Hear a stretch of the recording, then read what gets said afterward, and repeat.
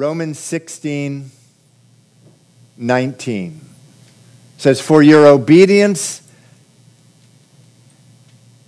has become known to all." This is the Apostle Paul writing by the Holy Spirit to the church in Rome. "For your obedience has become known to all. Therefore, I am glad on your behalf. But I want you to be wise in what is good and simple concerning evil. And the God of peace will crush Satan underneath your feet shortly. The grace of our Lord Jesus Christ be with you. Amen." Let's pray. Father, in the name of Jesus, we thank you for this picture. Very simple. Lord, how we love it when your word is just simple.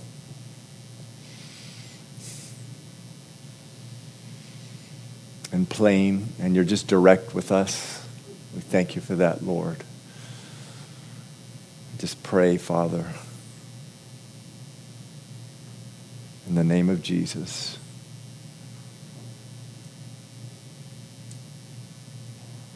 that your word as a sword, living and active, would go deep into our souls, our hearts. It says in your word that your word pierces to the very depths of our soul and does its surgery. How we need that, Lord.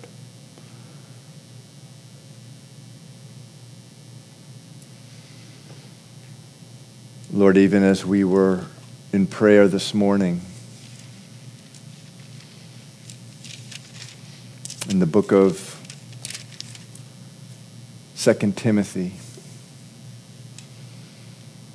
where we are commanded to flee youthful lusts, but pursue righteousness, faith, love, and peace together with those who call on the Lord out of a pure heart. And Lord, certainly it's only by the blood of Christ that there's any purity in us, but your word does say the blood purges all impurity. And so, Lord, we just call upon you now out of a pure heart, longing, Lord, for our thirst to be satisfied, for our hunger to be satisfied.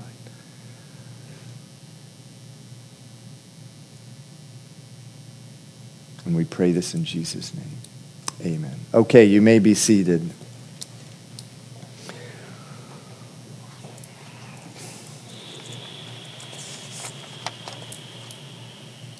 So in Romans 16, Paul is continuing his sign-off. He's signing off this letter. He's signing off. And he takes a long time with his sign-off, 1.5 chapters.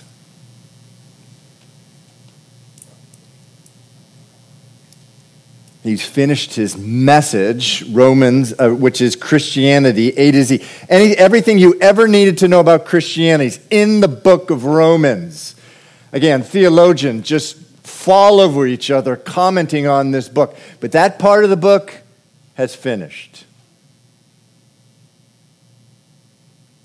And he's continuing a long sign-off. We read last week in the earlier part of Romans 16, verse 3. We'll greet Priscilla and Aquila. Verse 6, greet Mary. Verse 7, greet Andronicus and Junia. Verse 8, greet Amplias. Verse 9, greet Urbanus. Verse 10, greet Apelles. Greet Herodion, etc. He's signing off.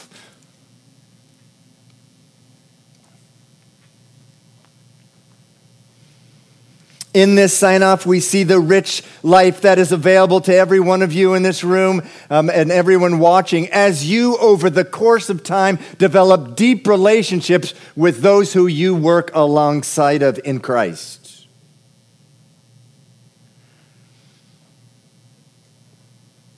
But in addition to greeting certain men and women in his sign-off, he encourages them. He gives them a last piece of encouragement. And so in verse 19, he says, your obedience has become known to all. See, just ending this letter, which he said some really tough things to them, he's ending with encouragement. He says, your obedience has been made known to all.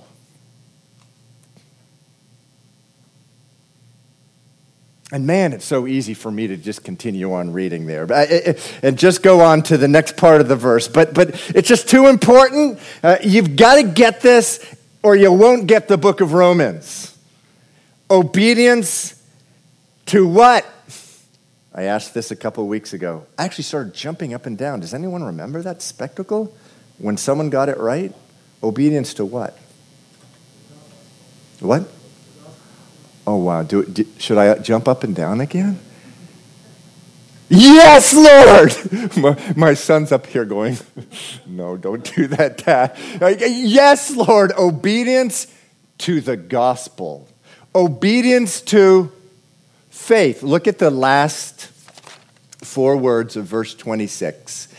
Same chapter, verse 26. By the way, little vote. Who says we should make it cooler in here? Who says we should make it warmer? And if you're too cold, raise your hand.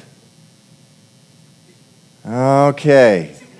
So I think Romans 14, that we love the weaker brethren. Solomon, if you could get them to make it a little warmer in here, that would be good. That's like, I'm actually up here jumping up and down, and I'm a little cold. So I'm one of the weaker brethren. But obedience to what? Obedience to the gospel. Obedience, where's the last 4 words of verse 26 say? Obedience to the faith. How do you obey faith? What does that mean? How do you obey the gospel? How do you obey a concept? Very same wording at the beginning of Romans. At the very beginning of Romans, very same wording. Which says this. It says, through him we have received grace and apostleship to bring about obedience to the faith among the nations. Meaning that God raised up apostles. It says here in Romans 1, verse 5, he raised up apostles. And then in Romans 16, at the end there, it says he gave the Bible. It says, let's read Romans 25 and 26, verses 25 and 26 of Romans 16. It says, now to him who is able to establish you according to my gospel. Paul gives long sentences here. And the preaching of Jesus Christ according to the revelation of the mystery kept secret since the world began, but now made manifest, and by the prophetic scriptures he's made known to all nations according to the commandment of the everlasting God for obedience to the faith. That's a very long way of saying in verse 26, he's made the prophetic scriptures known. He's made the Bible known. He's made the Bible known. Why? For the obedience of faith. For the obedience to the gospel. Everyone following me? He starts off Romans in verse 5 of chapter 1 of Romans, saying that he raised us up as apostles to bring about obedience to faith to the nations. And then he ends it by saying he's given us the whole Bible for this purpose, to take to the nations to make them obedient to the faith or obedient to the gospel. But again, what does that mean? Obedience to the faith. Obedience to the faith. Obedient to what?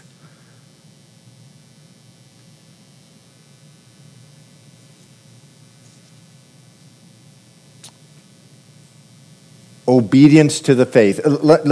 Just a couple verses that we, if I could just back up a little. A couple verses from a couple weeks ago when we asked the same question. 2 Thessalonians verse 1:8 says, there will be judgment to those who do not obey the gospel. So you could just as well put obey the faith, who do not obey the gospel of our Lord Jesus Christ. And then in 2 Peter it says, 1 Peter chapter 4 verse 17, what will be the end of those who do not obey the gospel of God, who do not obey the faith? But again, what does that mean? How are you supposed to be obedient to faith or obedient to the gospel? So important, so incredibly important to understand what that means.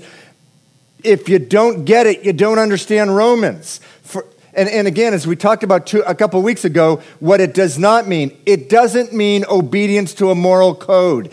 When Romans says be obedient to the faith or obedient to the gospel, to the good news, it doesn't mean obedience to a law that says don't get drunk, don't commit sexual immorality, don't lie, cheat, and steal. That's not what it means. It's not talking about that kind of obedience.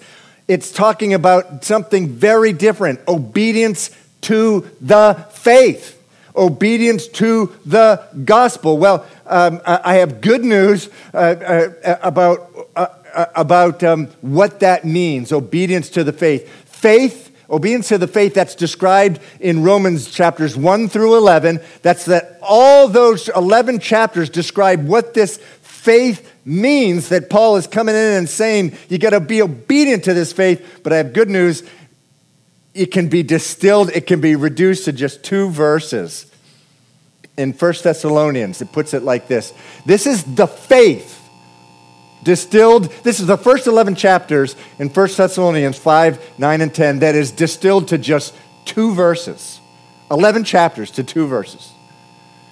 For God did not appoint us to wrath, but to obtain salvation through our Lord Jesus Christ, who died for us, that whether we wake or sleep, we should live together with him. This is the faith that we're supposed to obey.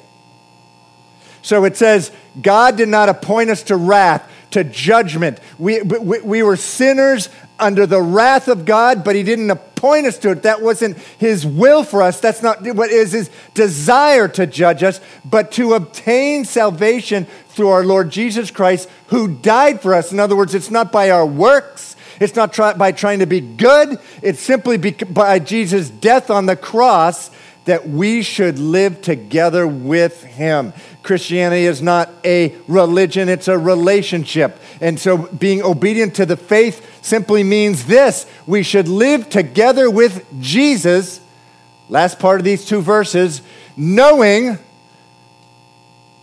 day to day, hour to hour, that we're not appointed to wrath, to judgment, but to an abundant life together with him. So important.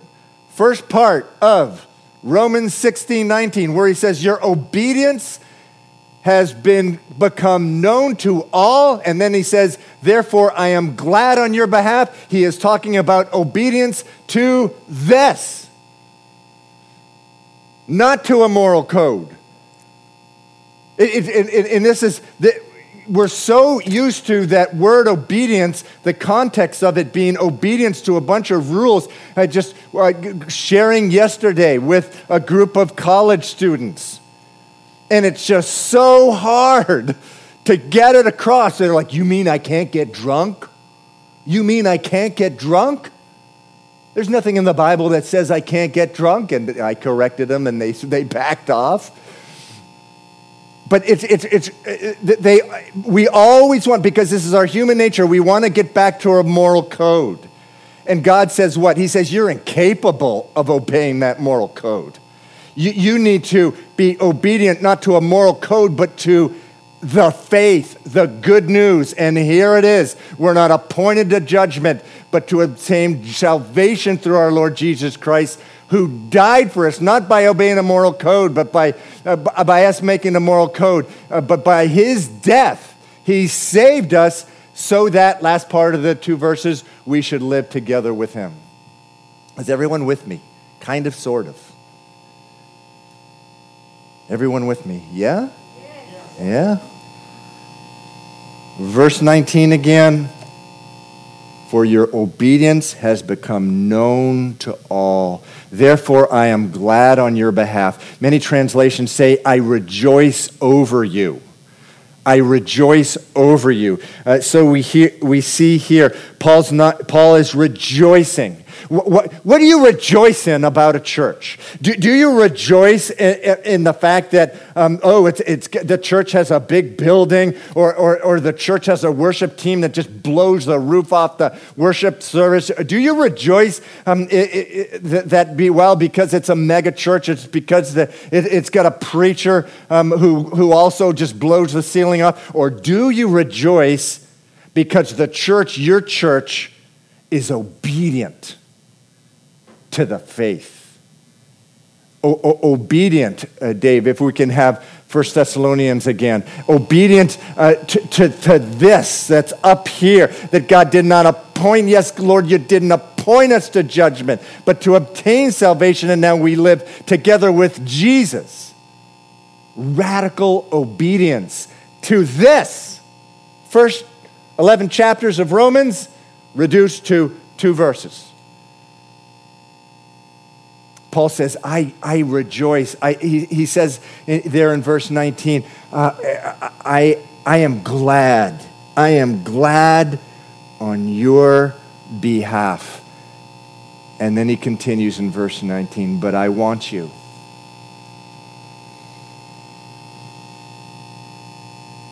to be wise in what is good and simple concerning evil. And the God of peace will crush Satan under your feet shortly. Be excellent at what is good, be innocent of evil, and the God of peace will soon crush Satan underneath your feet. There can hardly be a more encouraging verse in the Bible. Listen to me, Christian. Listen to me, Christian. Listen to me. Your life was designed by God to be a lifelong series of crushing victories over Satan. If you are taking notes, and I really hope you are, write this down. Your life, that's what these 2 verses are saying, was designed by God to be a lifelong series of crushing victories over Satan. You may not look at yourself like that. You may look at yourself as a spiritual weakling. But it was designed by God to be a lifelong series of crushing victories over Satan. I want you to be wise in what is good and simple concerning evil, and the God of peace will crush Satan underneath your feet shortly. The Apostle Paul here, using Old Testament imagery, Genesis chapter 3, first book of the Bible, Genesis chapter 3, verse 15. Judgment is pronounced on the serpent who had deceived Eve. We know from the book of Revelation and other places that the serpent is Satan. Genesis chapter 3, verse 15 says, the seed of the woman, a reference to Jesus Christ, would bruise or crush the head of Satan.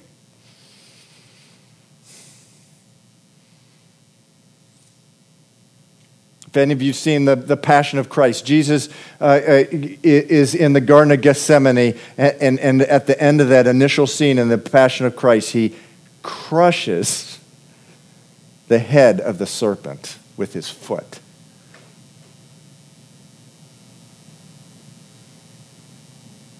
Also, for those of you who are with us on Tuesday night in our study through the Joshua, you may remember chapter 10 of Joshua when they put their feet over the necks of the defeated Canaanite kings and they slayed them. So he's using imagery here from the Old Testament. Your life was designed by God to be a lifelong series of crushing victories over Satan.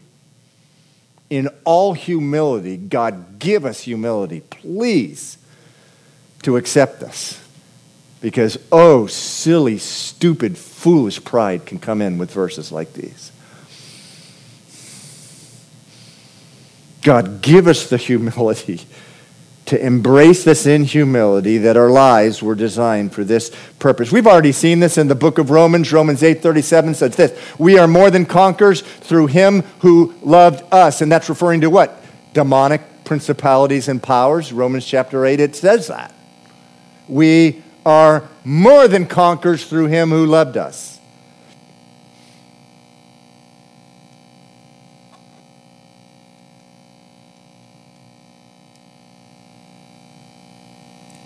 So if you haven't memorized it by now, I'll say it again. Your life was designed by God to be a lifelong series of crushing victories over Satan. If you're taking notes, in two ways. Number one, by seeing Satan's enslaving power over you in different areas of your life being crushed. And number two, by seeing Satan's enslaving power of others around you being crushed and broken. Now, I can do a whole sermon on this alone, but the Bible says that Satan is a fallen angel. Book of Revelation says that a third of the angels fell with him as a result of a rebellion against God. We live in a spiritual world.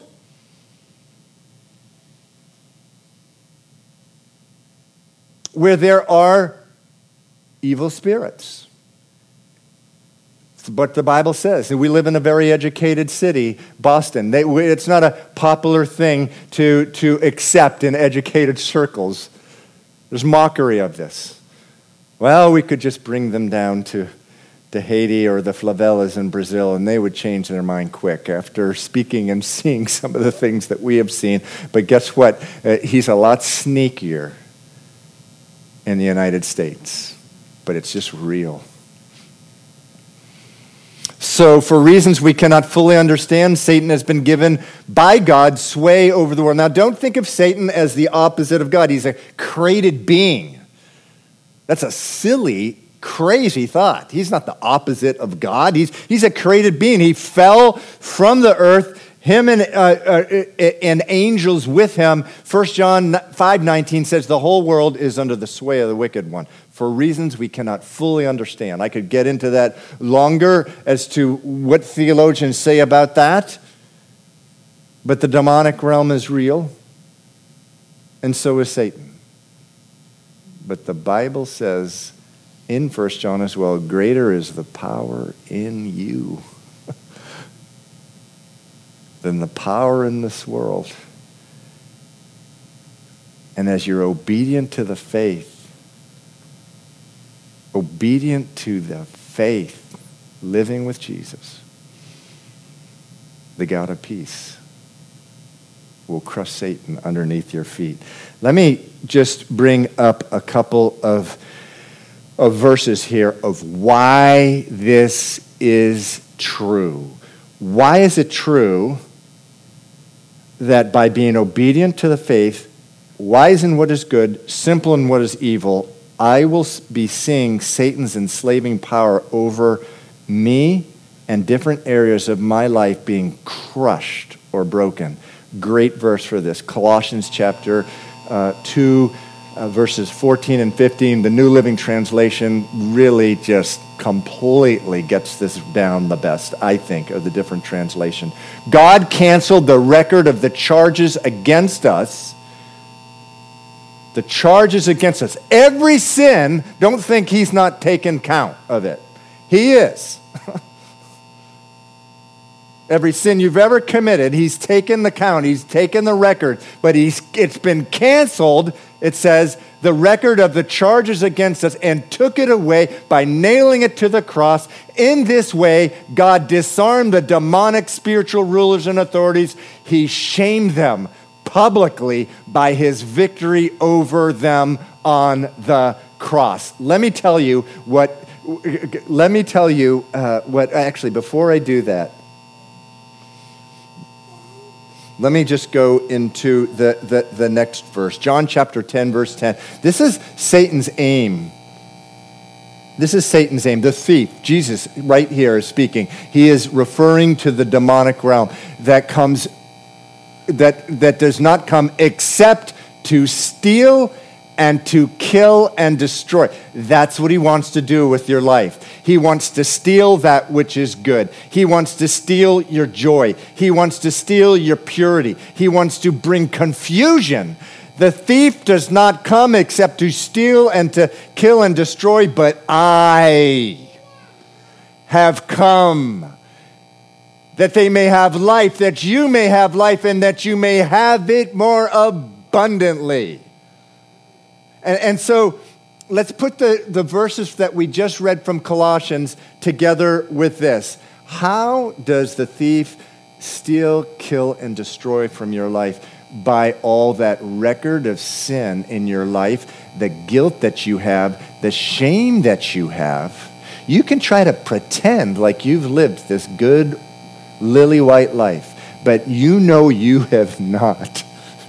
And so what that does to a human being, it drags them down into bondage. Into bondage. Do we have the Hebrews verse, Dave?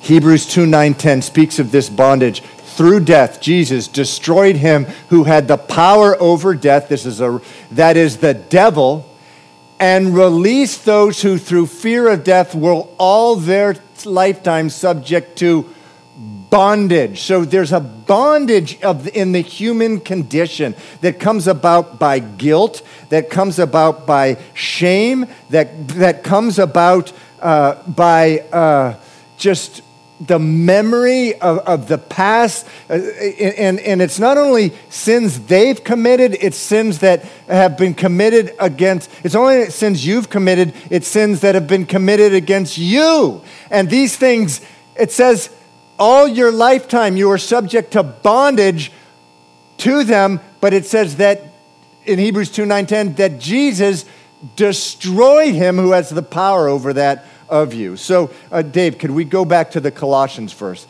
So if you go to the Colossians verse, God canceled the record of charges against us, against you, by nailing it on the cross. When we are obedient to the faith,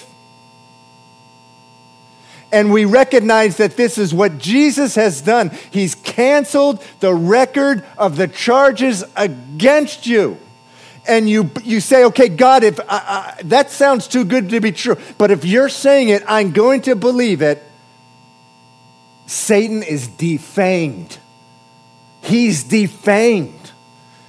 He no longer has that power over you to just bring you into that condemnation. And so oftentimes, once we've lived a life of sin, we just can't help but continue it more and more and more because we think there's no option to do anything else. But once we understand and we are obedient to the faith, which is God canceled the record of the charges against me. He took it away by nailing it to the cross. It says in this way, he disarms the demonic spiritual rulers and authorities, because what Jesus says of Satan is that he's a liar. In John chapter 8, Jesus says that when Satan lies, he speaks his native language. His biggest weapon against you is lies, lies, lies, lies, to bring you into condemnation, to bring you to this place where he will try to convince you that you can't help but continue to live this life in the gutter, in the sewerage of your mind. That's in your mind, you can't help but live out. Can we go to the John 10:1, Dave, please? Verse. He's just going to through lies, he's going to steal from you, he's going to kill from you, and he's going to destroy. But it says that Jesus comes in, and it says he crushes all that by his work on the cross, and in so doing, he gives life, and not only life, more abundantly. Can we have the verse from 1 John, Dave? Look at this verse. Look at this phenomenal verse. For this purpose, the Son of God was manifested, that he might destroy the works of the devil. That's talking about in your life and in the life of people around you. We talked a lot about, just so far, about destroying the works of the... Your life was designed by God to be a lifelong series of crushing victories over Satan. As you, can we go to the... everyone, we need to applaud Dave. Dave, can you go to the... can you go to Thessalonian verses again? As you live out the first 11 chapters of the book of Romans, distilled into 2 verses, that God didn't appoint you to wrath, didn't appoint you to judgment, didn't appoint you to guilt, didn't appoint you to shame, but to obtain salvation through our Lord Jesus Christ, who died for us, that whether we wake or sleep, we should live together with him. As you grow in your understanding and knowledge of this,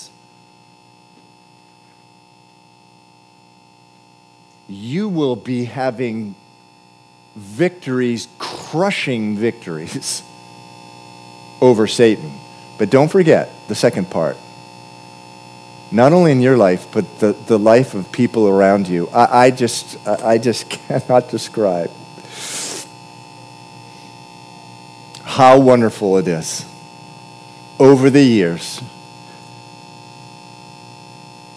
as I have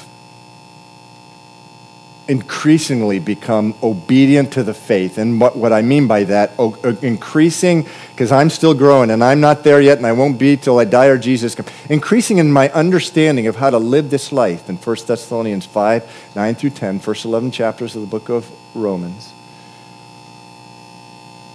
that I have seen Satan's enslaving power over others just being crushed and broken. I tell you, I just right now, I am involved meeting up with a guy once a week where I've been leaving my meetings with him over the last few weeks. Just, I can't believe what the Lord has done. 6 months ago, I would have looked at this guy and said, there's no way he would be saying the things that he's saying. There's no way that he would be doing the things that he's doing, devouring the Word of God. And you know what? I'm tearing up now, but I laugh. I laugh because I'm laughing at Satan. I really am. I'm going, Satan, you loser. You're such a loser. You were crushed. The power that you had over this person's life. The laughter. And I'm trying to say this with humility because pride could come in, but the laughter that has come to my life, into my life over the last 30 years, just laughing at what a loser Satan is and how the God of peace crushes him. Now, it may not be in your individual lives. It may be by just simply being an usher. In the ministry. It may be by being on the worship team or Sunday school. Over time, it may be your church, through the ministry of your church. You will see Satan's enslaving power over others being crushed and broken. And it will just give you so much joy. It will give you so much joy. Your life was designed for this reason. Now, I want to go there and spend the last about 10 minutes getting really practical because this is intensely practical. Note that you will see the God of peace crush Satan underneath your feet but there's two conditions. Well, there's really just one. That is, if you're obedient to the faith and you're being wise in what is good and simple concerning evil. Listen, there's a condition. People complain about, I don't see fruit in my life. I don't see fruit of the people around me. Well, but there's disobedience in their life. They're not being wise in what is good and simple concerning evil. Now, this is a very practical exhortation.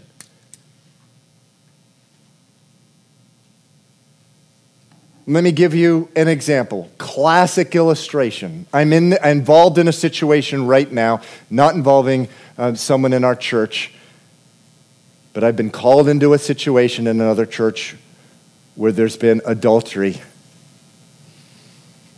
And there's going to be many, many people affected by this adultery. And as the facts were laid out before me, it was Romans 16:19. It was where two people not being wise about what is good, and instead of being simple as to what is evil, oh man, did they complicate things. What do I mean by that? Well, a woman married to a man, starting to do things with a man married to another woman where, you look at it and they started doing things together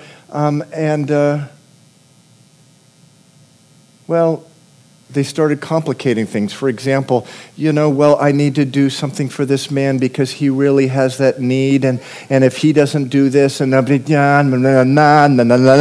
sounds too complicated. Get away. You're not being excellent in what is good. I don't know who came up with a verse of that song because I couldn't find it in any of the 50 translations. But that is a good translation of this verse. Don't be just good in what is good. Be excellent in what is good. You've got no business being with that man doing that. Is God so small that he needs you to be doing that? You're not being excellent in what is good. And you're complicating evil. Evil is so simple. He's not your husband. She's not your wife. Why are you doing that? Really simple. This is why Jesus says the kingdom of God is for such as this 5-year-old child up here. That's why Jesus says that. It's obvious to them. But what we do is we grow and we complicate things. Be innocent. Be wise in what is good and innocent of evil. Another very easy illustration where I see this all the time. The Bible says, do not be unequally yoked. Do not marry an unbeliever. Oh, but there's this guy, and if I date him, he doesn't believe God, but I can witness to him. I can bring him to church. I can bring him around Christian friends. Oh, what? You're complicated. Does that sound complicated? Does that sound really complicated? Be simple in what is evil. And be excellent in what is good. Movies. There's gratuitous sex in a movie. Clearly a sex scene where it's just there to sell. Oh, but this movie, it really communicates good and evil in a way that I've never really seen. You're complicating evil. Be simple in what is evil. Be excellent in what is good. And I remember I was born here in Massachusetts and moved away when I was 9, although every summer we were up here. But when I became a Christian in my 20s, I made my way to Miami Beach, and the church had been started, true story, and the church is doing fantastic today. One of my best friends is the pastor, Pastor Robert Pond, but it had been started by a Bible study, Models for Christ. A Bible study of models. That's how the church began. And a lot of these models, so you went into this church, and a lot of them, they struggled because they would get offers to have some business, but they're being told you got to shed more skin than probably you've ever shed before. And you know, they were in these dilemmas where this very verse here came into play. Just listen, be excellent at what good, be wise in what is good, be simple concerning evil. Yeah, but you know, if I get this job, then I can get another job, and once I get to a certain level of modeling, then I can demand that I only do certain kind of shots. No, you're complicating things. You're not being simple as what is evil. And so what happens, church? What happens when you are not wise in what is good and you are not simple in what is regards to evil? Who winds up crushing who? Who winds up crushing who? Anyone? Satan winds up crushing you. Business schemes, listen, if it's too good to be true, it's too good to be true. Come on. Be wise in what is good. Be innocent of evil. Well, you know, but this thing, I can just make money, and all I have to do is get a bunch of people under me doing the same thing and under them. And look at, you know, you're being too complicated. You are complicating evil here. Now, the context of this very practical exhortation, be wise in what is good and innocent, be wise in what is good and be simple of evil, is probably the verses immediately beforehand. We talked about these last week. Note those who cause divisions and avoid them.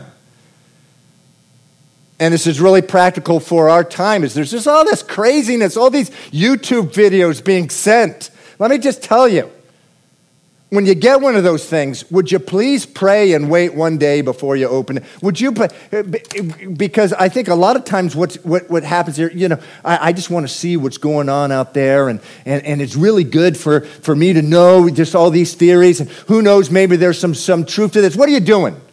You are complicating evil. A lot of these things will suck you into a world, and they'll spit you back out. And you'll be the one crushed by Satan. Be wise, excellent in what is good, and simple or innocent of evil. Okay. There you have it.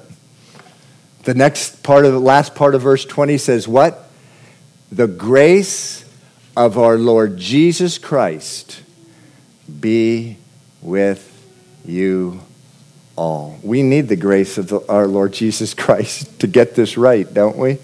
We need the grace of our Lord Jesus Christ. Father, we thank you that our life was designed for this glorious purpose, Lord, not for defeat.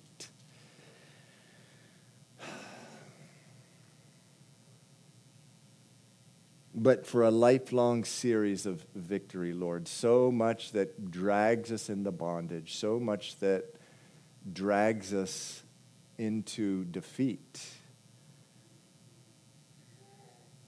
And Lord Jesus, we recall again to our minds that which you told us, that the thief comes only to steal, kill, and destroy. But I have come that you might have life and have it more abundantly, or have it to the fullest. Oh, Lord Jesus, will you bring that very thing to reality into our life, even as we become obedient to the faith. I pray this in Jesus' name.